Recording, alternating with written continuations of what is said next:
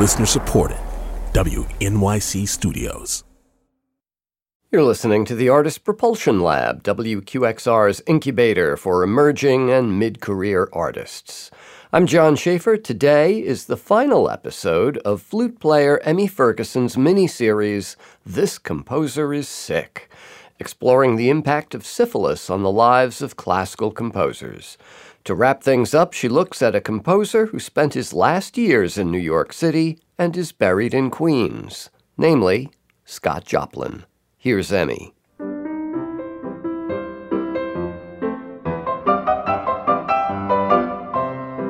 Even if you don't know anything about Scott Joplin, you have almost certainly heard one or two pieces by him, like this one.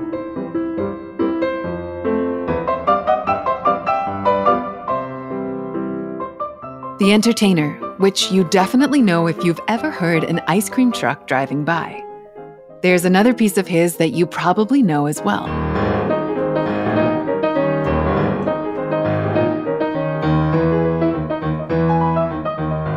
That's Scott Joplin's Maple Leaf Rag, arguably his most famous composition. So you might know Joplin's music, but there is a lot we don't know about Scott Joplin, the person. We know too little about Scott Joplin, probably because of race, so that newspapers, for the most part, did not write about him. That's Joplin biographer and ragtime scholar Ed Berlin. One of the difficulties of being a Joplin scholar is that there's not much primary source material to work with. And if you've been listening to our previous episodes, this may sound familiar. There's only one surviving letter written by Joplin. And that was written to the Copyright Office. That was for his first opera, A Guest of Honor. When people who knew him were interviewed, they were talking 50, 60, 70 years after they knew him. The stories change, memories are difficult. So we really know too little about Scott Joplin.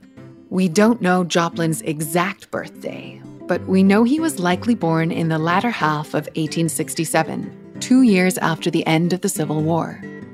Music was really important to the Joplin family, and his parents encouraged young Scott and his siblings.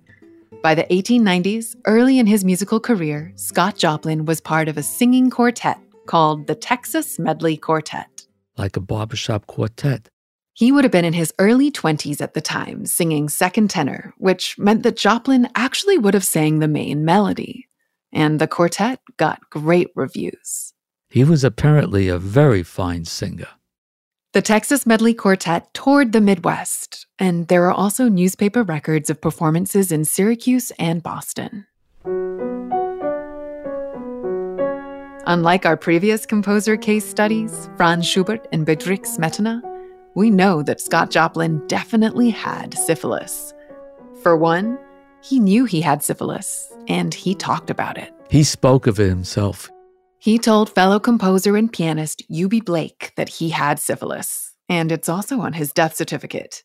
While we know that Joplin died of syphilis, figuring out the timeline for its progression is much harder. We don't know exactly when he contracted the disease. The primary infection could have been as early as 1894. This would have been 5 years before he would have even published his first rags. So it's possible that most or all of his composition career overlapped with his having syphilis.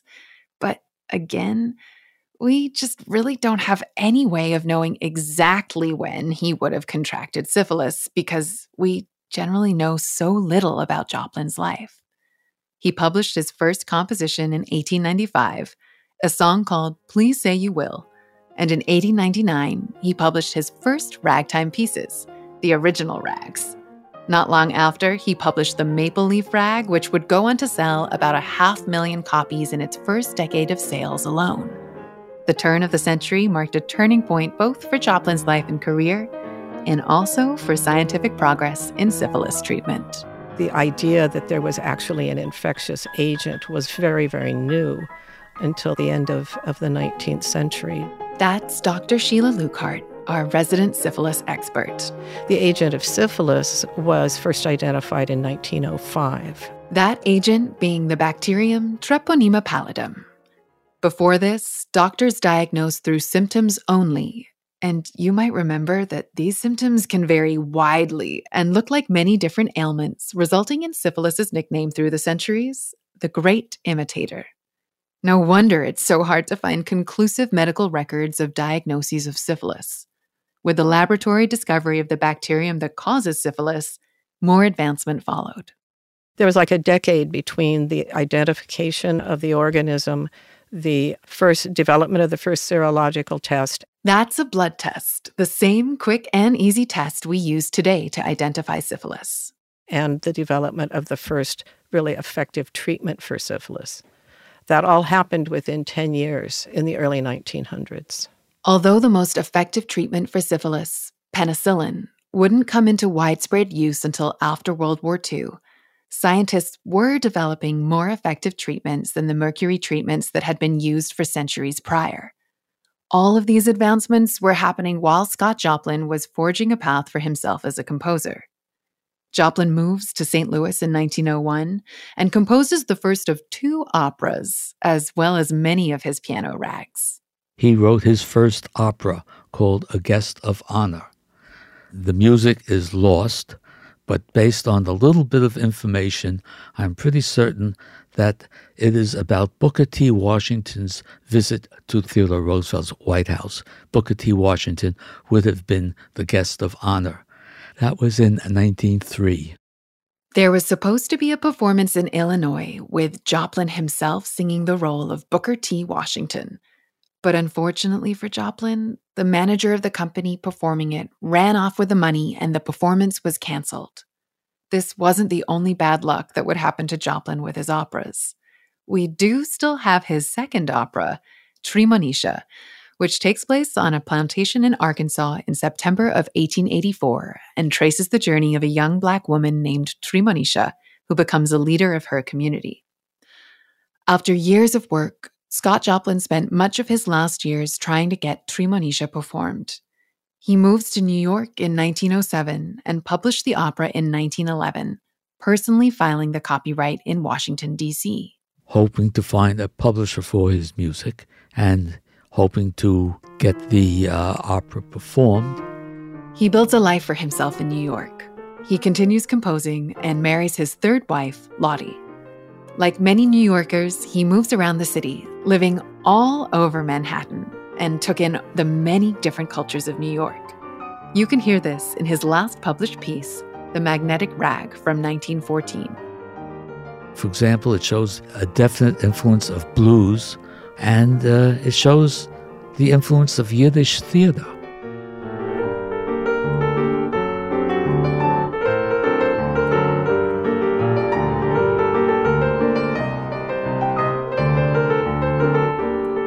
Yiddish theater was very big in New York at that time.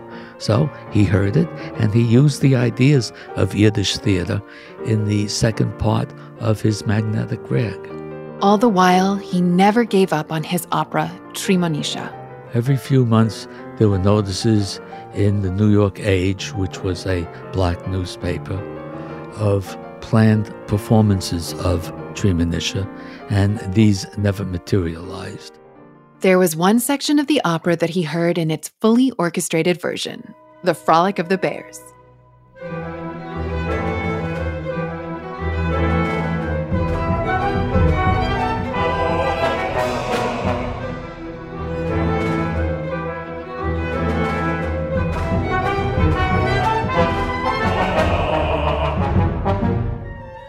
But it's also worth noting that today we don't have Joplin's orchestration of Tremonisha, which has been lost.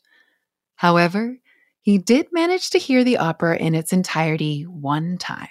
Probably around 1911, he put on a private performance in a small theater in Harlem. There was no orchestra. He was playing it at the piano, and there were singers.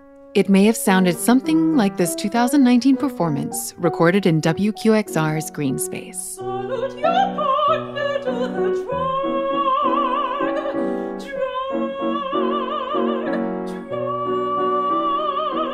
stop and move backward to the drag. All of you stop. All the information I could get is that it was not received well at all. It is not a very dramatic work. I mean, even his best friend at that time, who helped him write the orchestration, said there's good music there, but it's not a good story. He was an experienced composer, but he was not an experienced dramatist. People said he died because of the failure of this opera. Of course, that was not the reason. People don't die of opera failure. He died of syphilis. Now, most of what we know about Joplin's experiences with syphilis are limited to the tertiary stage. And as we know, without more medical information, it's all guesswork. There are instances in Joplin's last days that point to symptoms of neurosyphilis. His widow, Lottie Joplin, said that toward the end he became very difficult and paranoid. Remember, late neurosyphilis can also result in depression, dementia, personality changes, and more. He was afraid that after he died his music would be stolen, so instead he destroyed it. There are many titles that people had spoken of that were never published. We don't know all of what Joplin destroyed in this paranoid state brought on by his syphilis. But judging by what Joplin claimed to various newspapers while he was alive and titles of lost works written down by one of his friends, we have a sense of what's been lost. He would write to the newspapers telling them what music he had just written. He claimed that he had written a piano concerto, a symphony, and then he gave titles of specific rags. I definitely would love to hear a symphony and a piano concerto by Scott Joplin, and I wonder what his legacy might be if he hadn't destroyed so many scores. Joplin was admitted to Manhattan State Hospital on Ward's Island in New York City in February of 1917. This was the largest psychiatric hospital in the world at the time. He died there almost 8 weeks later, April 1st, 1917, with a diagnosis of dementia paralytica cerebral form with a contributing cause of syphilis. Now, that last part is really incorrect because syphilis was the main cause, not just a contributing cause. He had syphilis of the brain and spinal cord, which rendered him paralyzed and insane. He was only 49, his life cut short by a disease he battled with for much of his adult life, and a disease that's still hard to talk about. Joplin died as ragtime was starting to fall out of favor with the public, but even he thought that his music would not fully be appreciated in his own lifetime. He said that his music will be appreciated after he's dead for 25 years. Well, he died in 1917, and early 1940s, that's when some jazz musicians began playing Scott Joplin's music.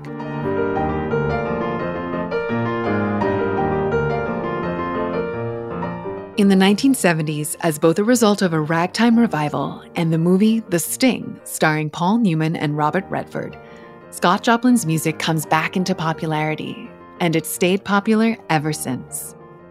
Tremonisha got its first full-fledged production in 1972 and has been revived multiple times since then. Scott Joplin even posthumously won the Pulitzer Prize in 1976 for Tremonisha.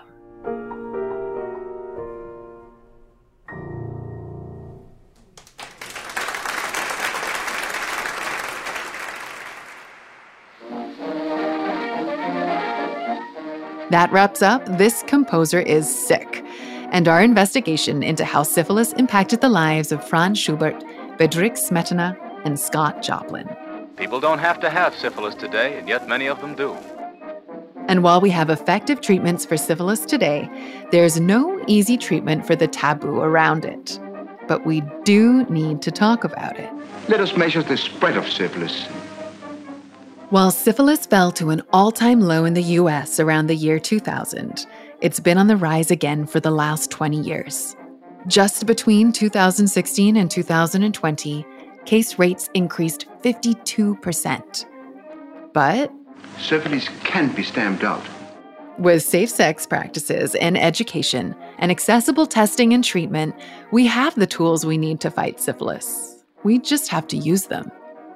As a reminder, you can get tested and treated at a nearby sexual health clinic if you're worried you might have syphilis or any sexually transmitted infection. You can find links to clinics in New York City here on our episode webpage. I'm Emmy Ferguson. Thanks for listening.